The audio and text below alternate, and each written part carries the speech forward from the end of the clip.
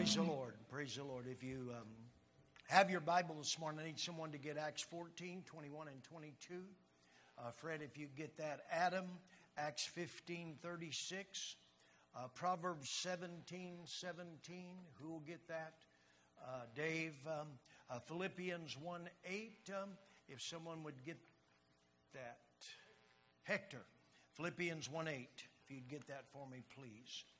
And so Mark 9:42, Billy, if you get that, Mark 9:42, Proverbs 6:16 through 19, Proverbs 6:16 through 19. My mind.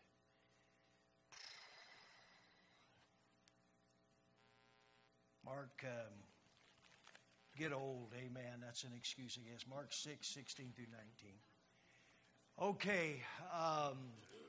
So we've been looking a few weeks, just a very simple class, and a lot of this is not new to any of you. You've been involved in various things, but follow up. The reason I'm doing this class is because the desperate need of personal follow-up. And so what that means is there's a number of dynamics as a church gets larger. People slip through the cracks. People can come and go, and no one really knows what's happening. If you've ever been in a church, I've pioneered a number of churches. When you're 30, 35 people, everybody who walks through the door, you just overwhelm them. You're so glad to see them, so appreciate them. There's desperate needs, or even a church of 60, 70 people. But you begin to, older churches with more people, you have your relationships. Sometimes you've had relationships for years. You've been raised in this church maybe. And so you've got friends, you've got relationships, you've got family. And so it's not like you're desperate to have a friend or build a relationship. You already have those things. Maybe you're married, you got family, you got children, etc. You're in ministry. And so what happens, people come into the church and they pray a prayer, or they come and no one really builds a relationship with them. No one reaches out to them. No one connects with them. And we have follow-up classes and etc. But I'm talking about more than just a class. I'm talking about having a heart for people. I'm talking about where your desire is to, you're willing to expend yourself, move outside of your comfort zone, because you want to help see another individual make it for God. And if we'd be honest, I think most of us, I know Connie and I did for sure, we had someone follow up on us. Someone from the church that really took an interest in us, built a relationship with us, became friends. We had no friends in the church. All of our friends were unsaved people, people that we didn't need them leading us. We didn't need their influence anymore. And so what happened, as this couple, Dion and Natalie Thompson, nothing like us. And so one of the lies of hell is you don't have to be like them. It's probably good you're not like them. So I just want to throw out a little bit here. Acts 14, verse 21 and 22, if you'd read that, Fred. And when they had preached the gospel to that city and made many disciples, they returned to Lystra, Iconium, and Antioch, strengthening the souls of the disciples, exhorting them to continue in the faith, and saying, we must, through many tribulations, enter the kingdom of God. Okay, Acts 15:36. Adam. And after some days, Paul said to Barnabas, let us return and visit the brothers in every city where we proclaim the word of the Lord and see how they are. Okay, so let me throw out a few questions. So what is follow-up to you? What does that mean to you, George? Linking your heart with them and helping them succeed in the life following Christ. Okay, very good. Loving people, giving your life for them, helping them to succeed.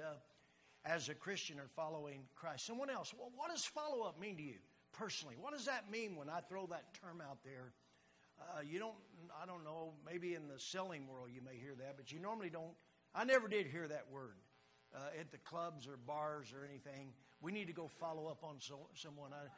I never did hear that, but Fred, what does that mean to you?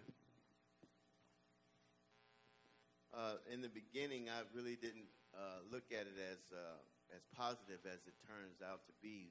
When Richard Salanoa really took time and followed up on my wife and I, or more so me, he was reaching out to me. He was opening a door for me to really pour out some things that was within me that, let alone were hidden, but were closed off.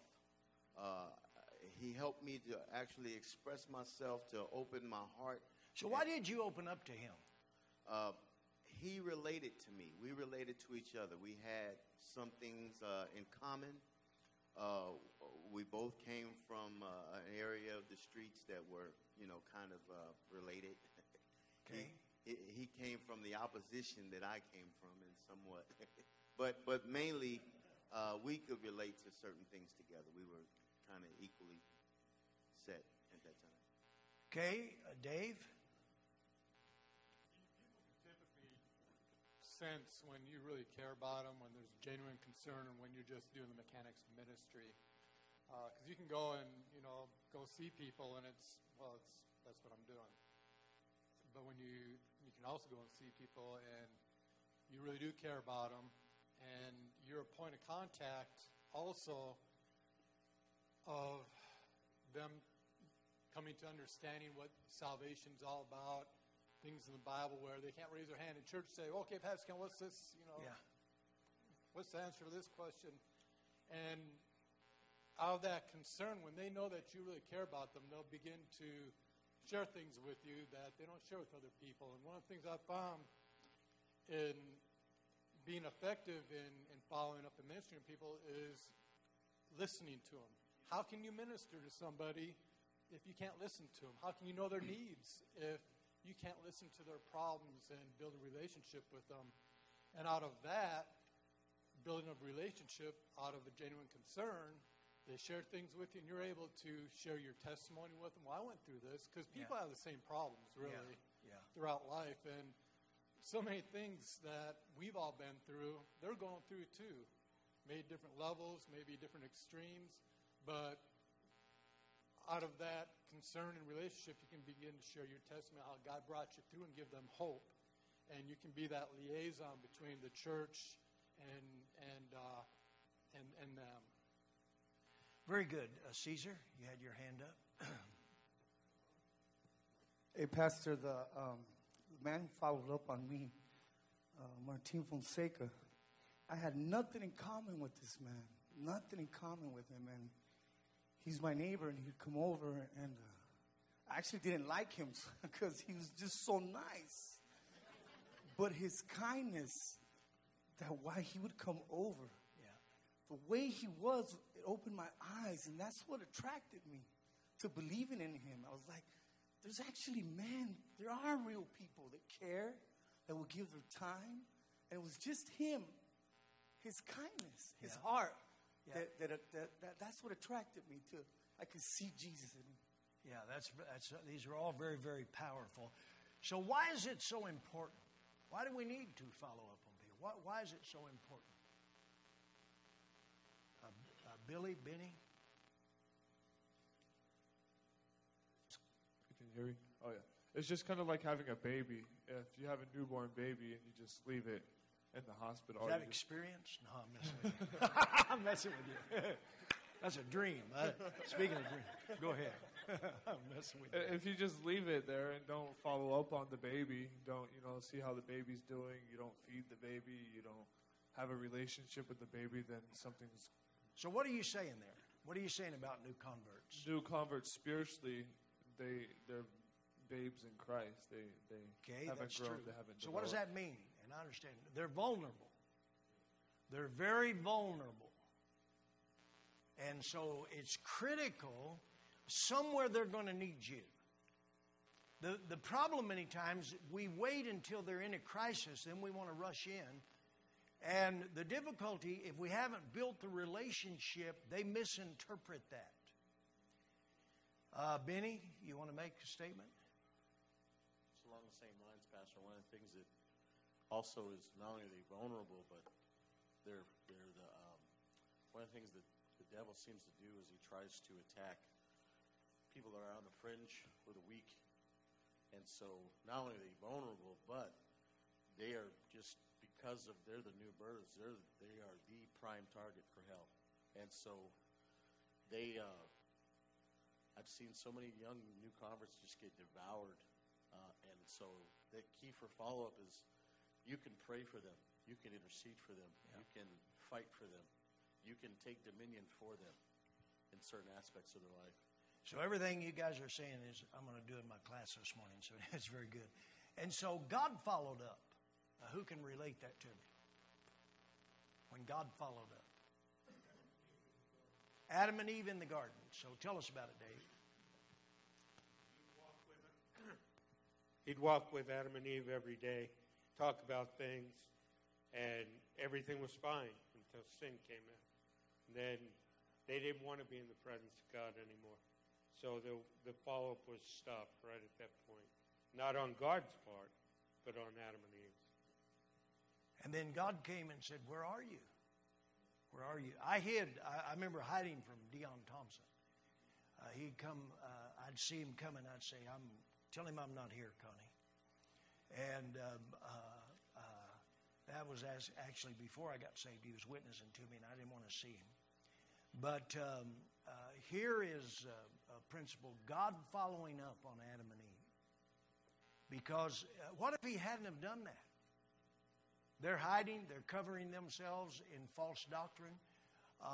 One of the things about new converts is they're subject to false doctrine. Guy was saved here a number of years ago, fantastic convert.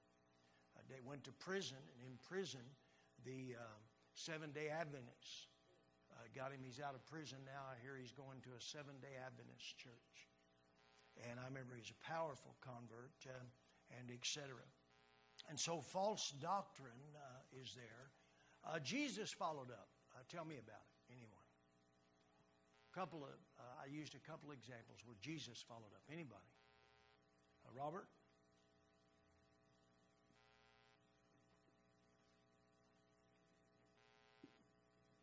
Yeah, but you can recall how Peter had denied Christ 3 times.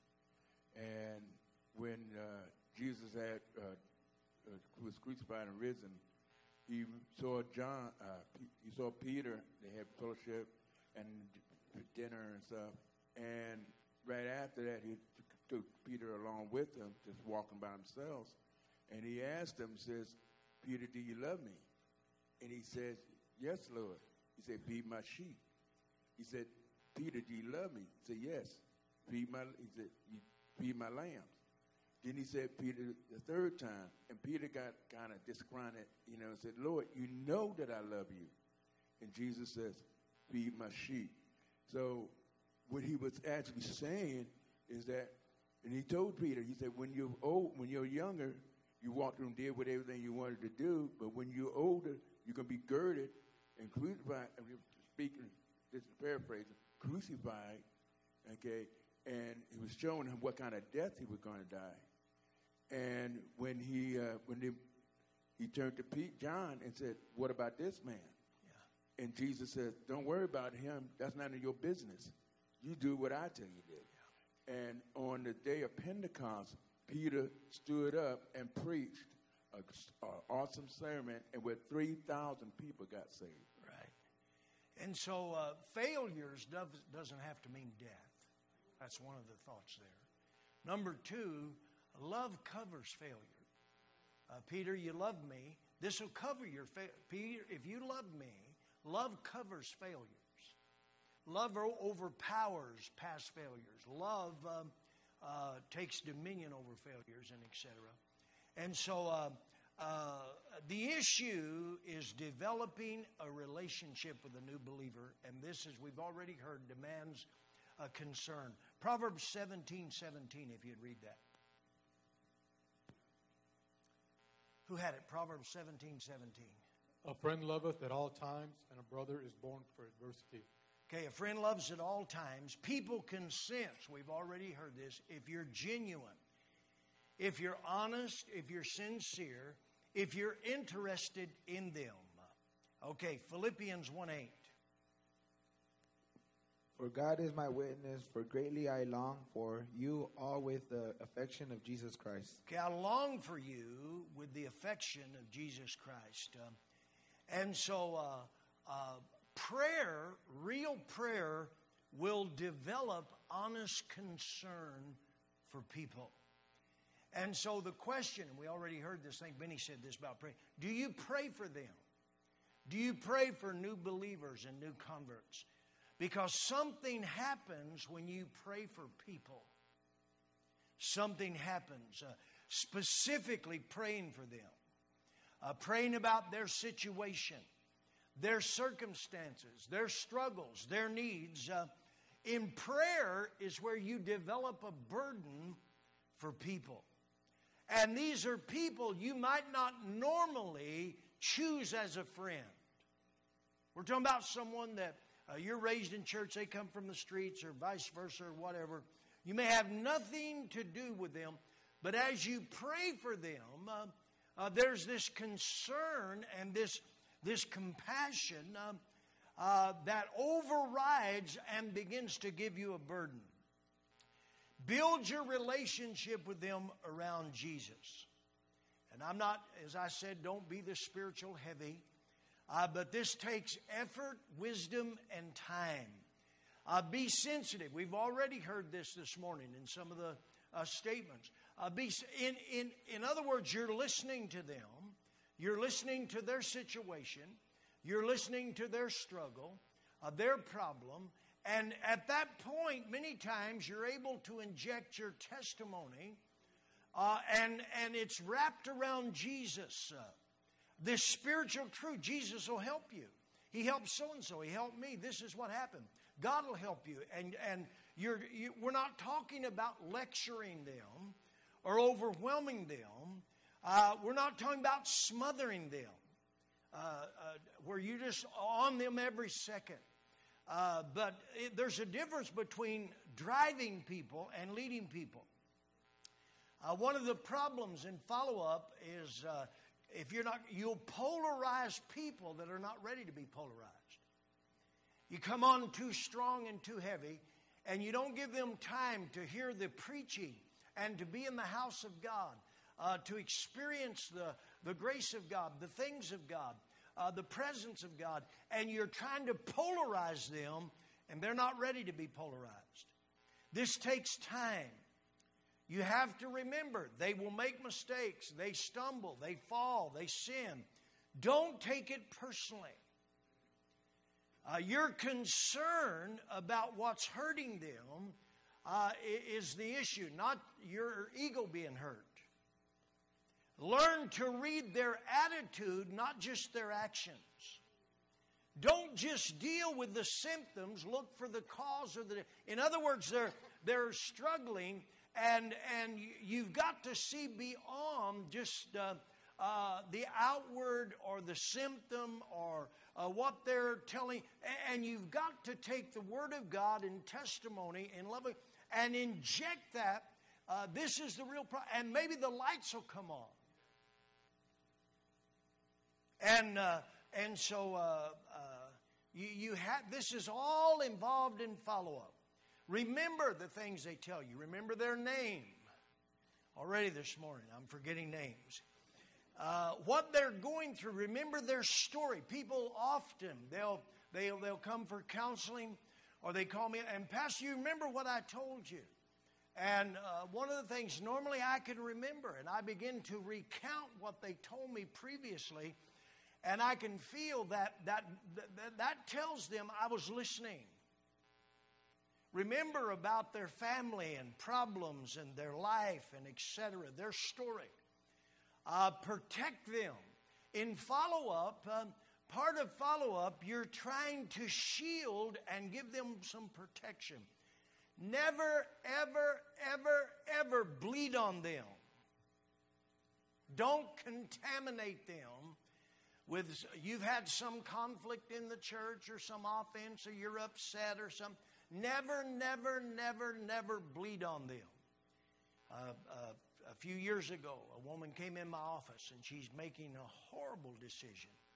I mean, it was a demonic decision, and she supported that decision by something another woman had spoke to her 5 years previously at conference. That had no doubt laid there dormant in her soul for 5 years until she needed this to support. And so never, ever, ever bleed on them. Keep them away from the church critic, the goats, the wolves in sheep's clothing. And so you have, that's part of that.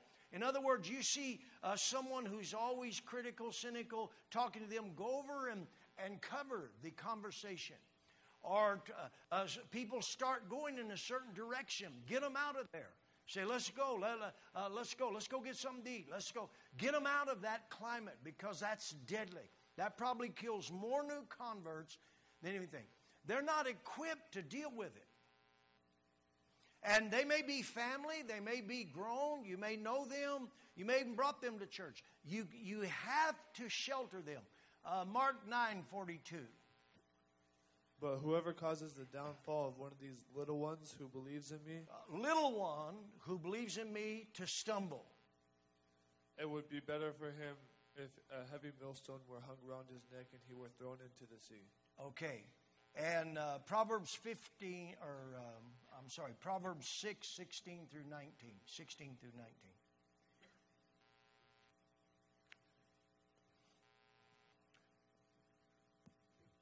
These 6 things the Lord hates, yes, 7 are an abomination to him. A proud look, a lying tongue, hands that shed innocent blood, a heart that devises wicked plans, feet that are swift in running to evil, a false witness who speaks lies, and one who sows discord among brethren. God says, I hate these things. I hate people who lie, sow discord, proud, etc. And so you have to protect them from people who always they have some kind of grievance. They're always bringing up some past conflict. They sow discord. They divide. That. You have to shelter them and protect them. Always offer a good report. Amen. A good report of the church, of the brethren. Bring to them victory reports.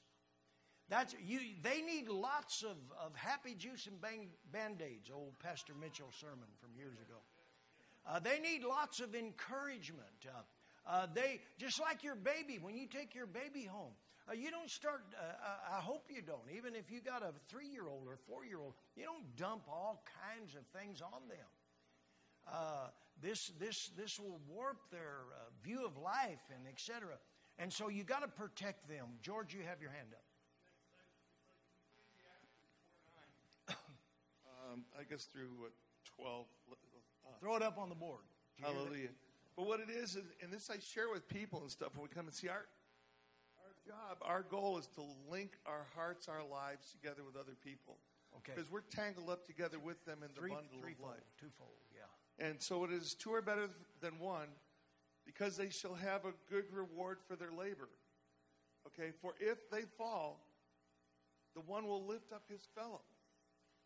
But woe unto him that is alone when he falleth, for he hath not another to help him up.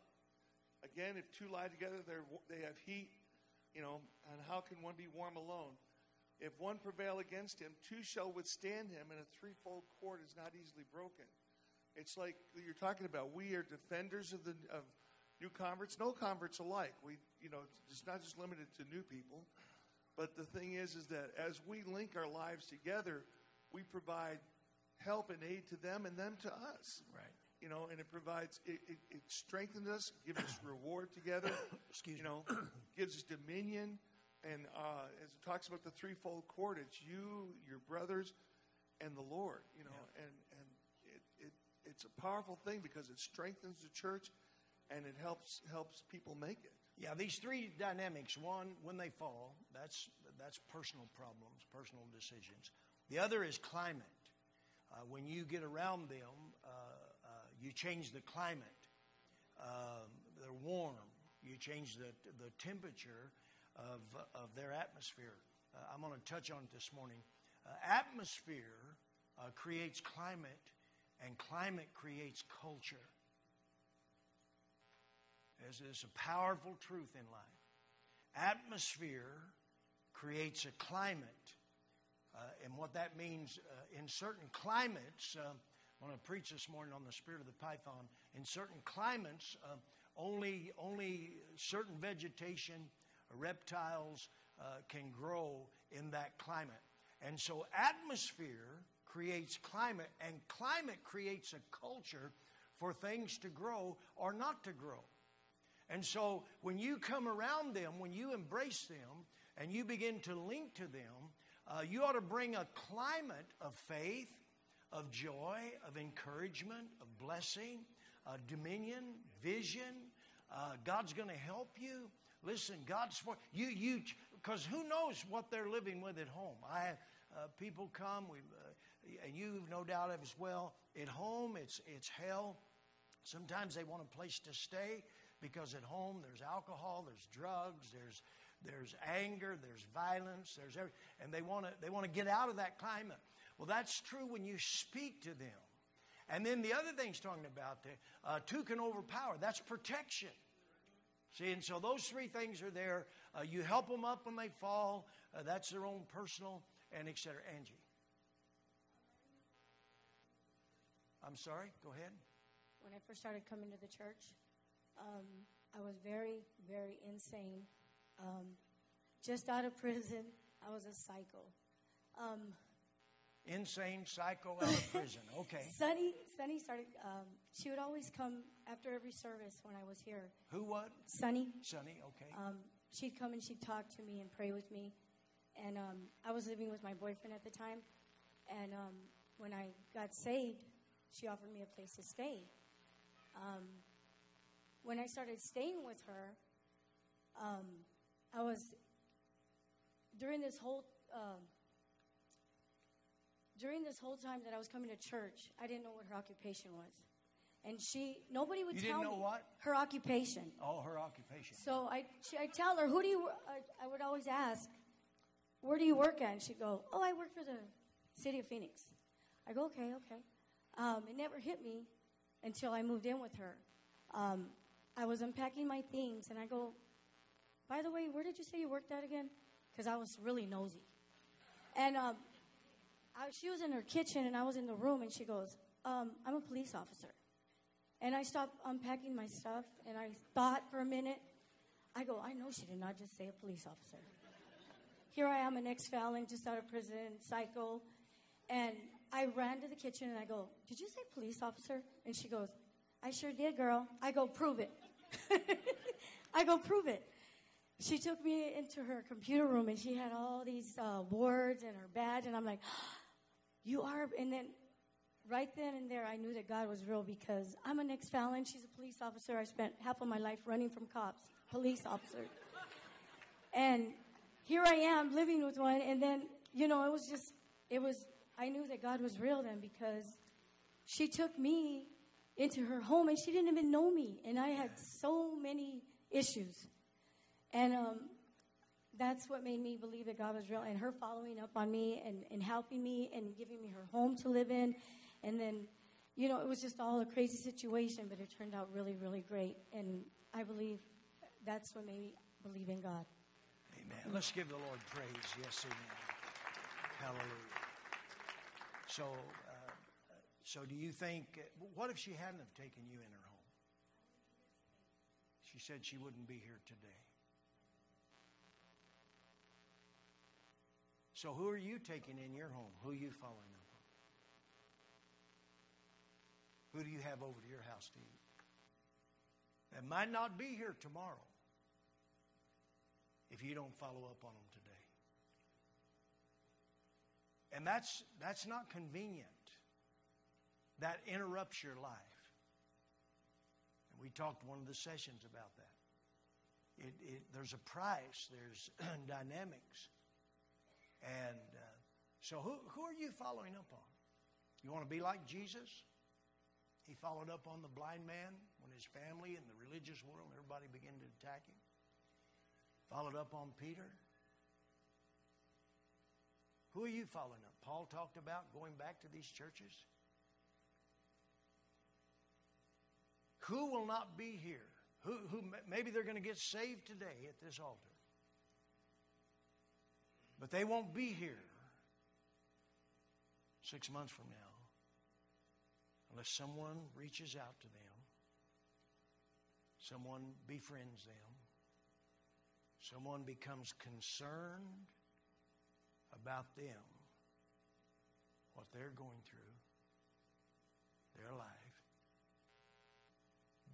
Help them. Support them. Strengthen them. Are you even care? See, the reason I'm doing this class, as a church gets larger, you got your own friends. You've got your own culture, relationships. And you can get to the place where, why should I? I've got children, I've got a wife, I've got a husband. Why would I even care about? Hector, you had your hand up. Yes, when I started coming to the church the first time, this couple, Salvador and Estela, I didn't have a job. I came, and they follow up on me. You know, the first time we went, we're at Del Taco, and they're like, "Hey, you know what? I got it." I was like, "What do you mean you got it? You don't know me. You know what I mean? You're just gonna pay for my food?" I was surprised. I was like, "What? You know, what's going on?" You know, and then from that day, me and my wife started seeing the love, because my wife's birthday was in July, and they threw us a little birthday party, and we're like, "Wow, you know, these people do care about us." You know, we don't know them, you know, and to see that, you know, they did that, it kind of like it kind of was growing on us. It grew on us what they taught us, you know, how they cared about us, you know, and now how we follow up on people. And if it wasn't for them, really, I wouldn't be able to do what's it called, the outreach yesterday. On Friday, I did an outreach for the bilingual, and then on Saturday I did an altar call. If it wasn't for them, I don't know where I would be. You know, God deserves all the praise, you know, because He has changed people to follow up on us. You know, Christ is living in them, and you know, that's what all this fellowship's about. So, are you a convert killer, or are you just you ignore converts? Or do you follow up on converts? What are you in? Let me go ahead and try to cover a little bit more. Several hands up. One of the common problems in did anybody get Proverbs 15:30? Did we get that or not? Someone grab that real quick. Jason, if you get that, Proverbs 15:30. One of the common problems in follow up is where they're unwilling to meet with you. This is probably one of the most common, or they're unwilling to come to church. They've responded to an altar call, but now they don't seem to be responsive. You want to get with them, you want to follow up on them, you're wanting to befriend them, you're wanting to get them in church, but they're not responding. And so there may be a number of reasons for this. One is their commitment was insincere. One of the things I've noticed more and more today is emotional responses. This is an emotional generation. You heard I did the whole sermon on the series on the mind. It's impossible for a generation to be raised on the media, visual, movies, TV, video, internet, computer, all to be raised visual without being more emotional, because it's all in the right side of the brain. Now, the problem is they feel guilt, they feel troubled, their emotions are disturbed. They come and pray a prayer, and they feel better. They pray a prayer, and then they get up and feel better, but they have no intention of changing their life or living for God. That's not repentance. That's not conversion. They prayed a prayer, and a lot of times we don't know. You know, they look. I've seen people weep, and I mean, you're thinking, my Lord Jesus, and they never see them again. And so,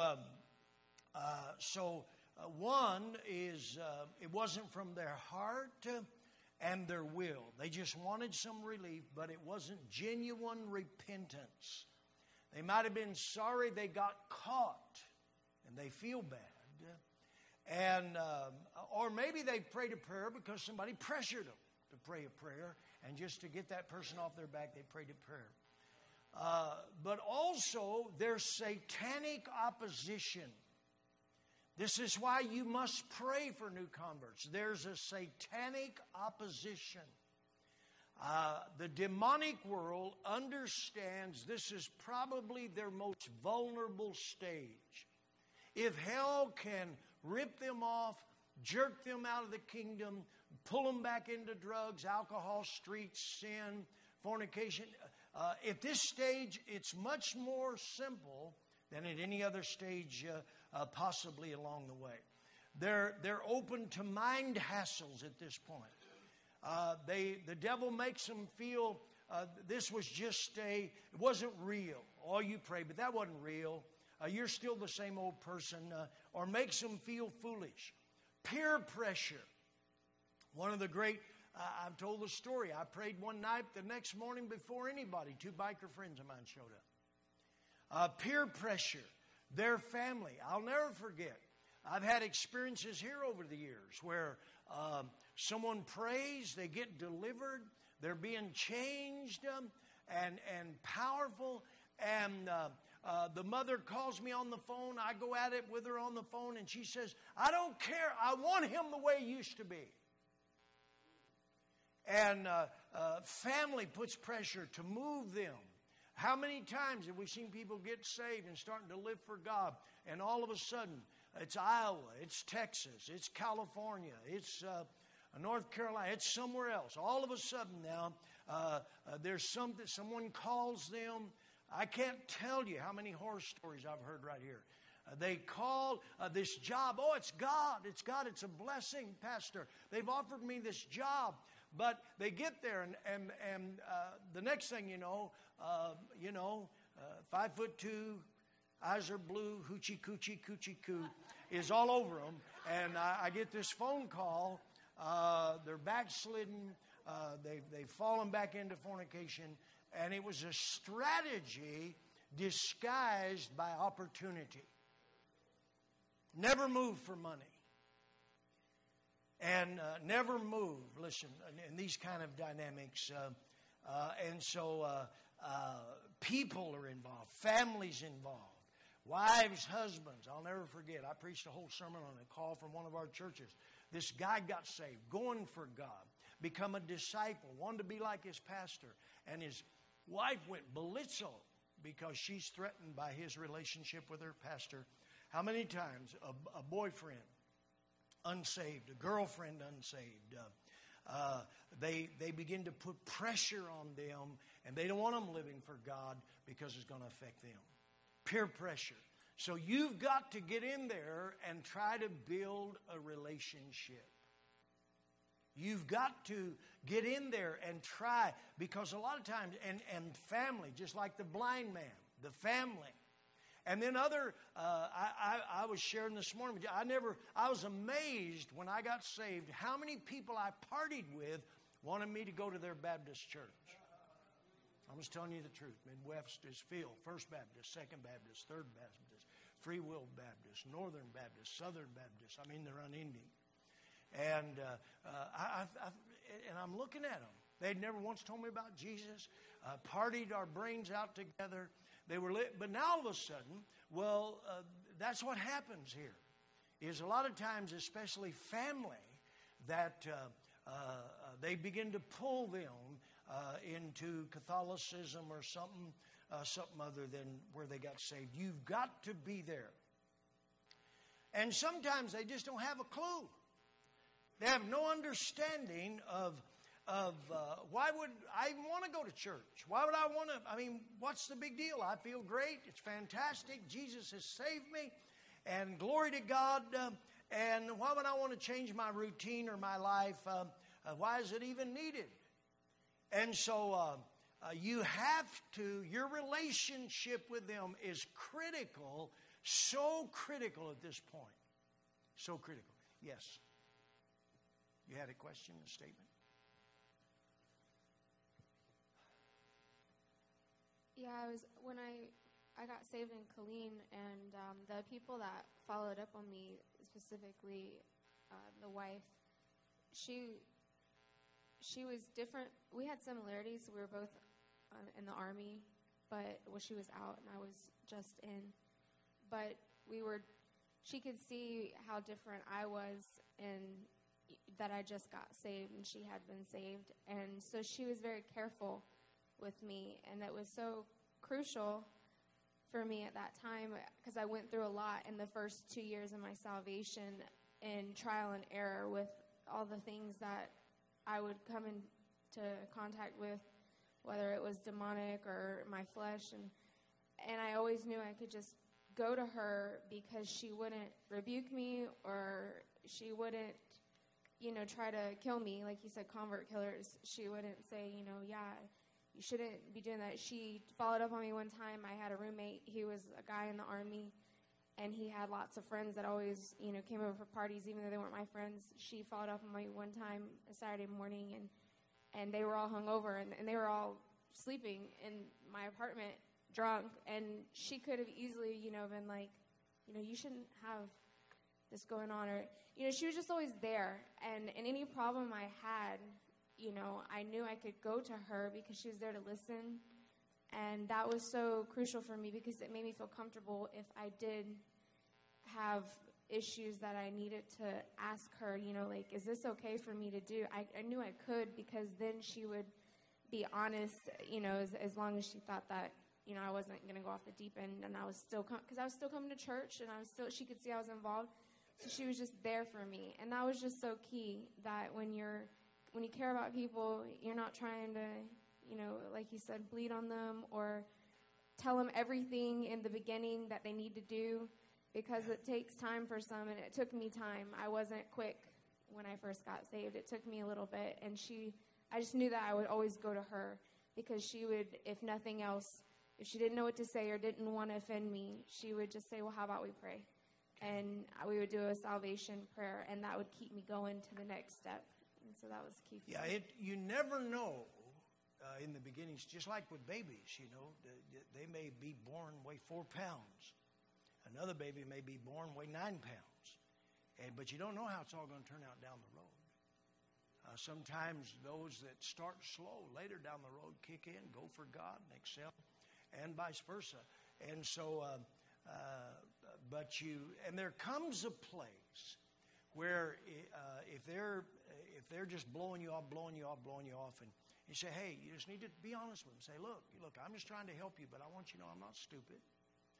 And I can tell you're just, every time I call you or want to talk to you or get with you, it's always something else. And so, look, no problem. If you don't want me calling you or contacting you for whatever reason, that's fine. Just tell me.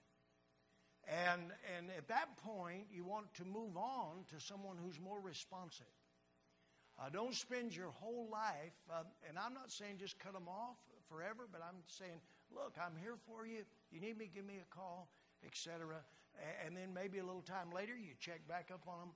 But don't, and some people, the first church I ever pastored, it was, I took some of the guys a couple weeks ago to Mounds, Illinois. The whole city was on welfare. I was their taxi cab. I was their grocery store. I was their bank. I was their jump their car, fix their, I was, but after a while, I noticed as soon as I wasn't in the taxi cab anymore, they're gone. So you're not there to be a socialistic government to them. You're there to help them, and I'm not saying you never give them a ride. We heard about Eunice and I'm not saying that, but I'm saying that you can't let them just bleed the life of God out of you till you have nothing to give anyone else. And there's one thing that's spiritual.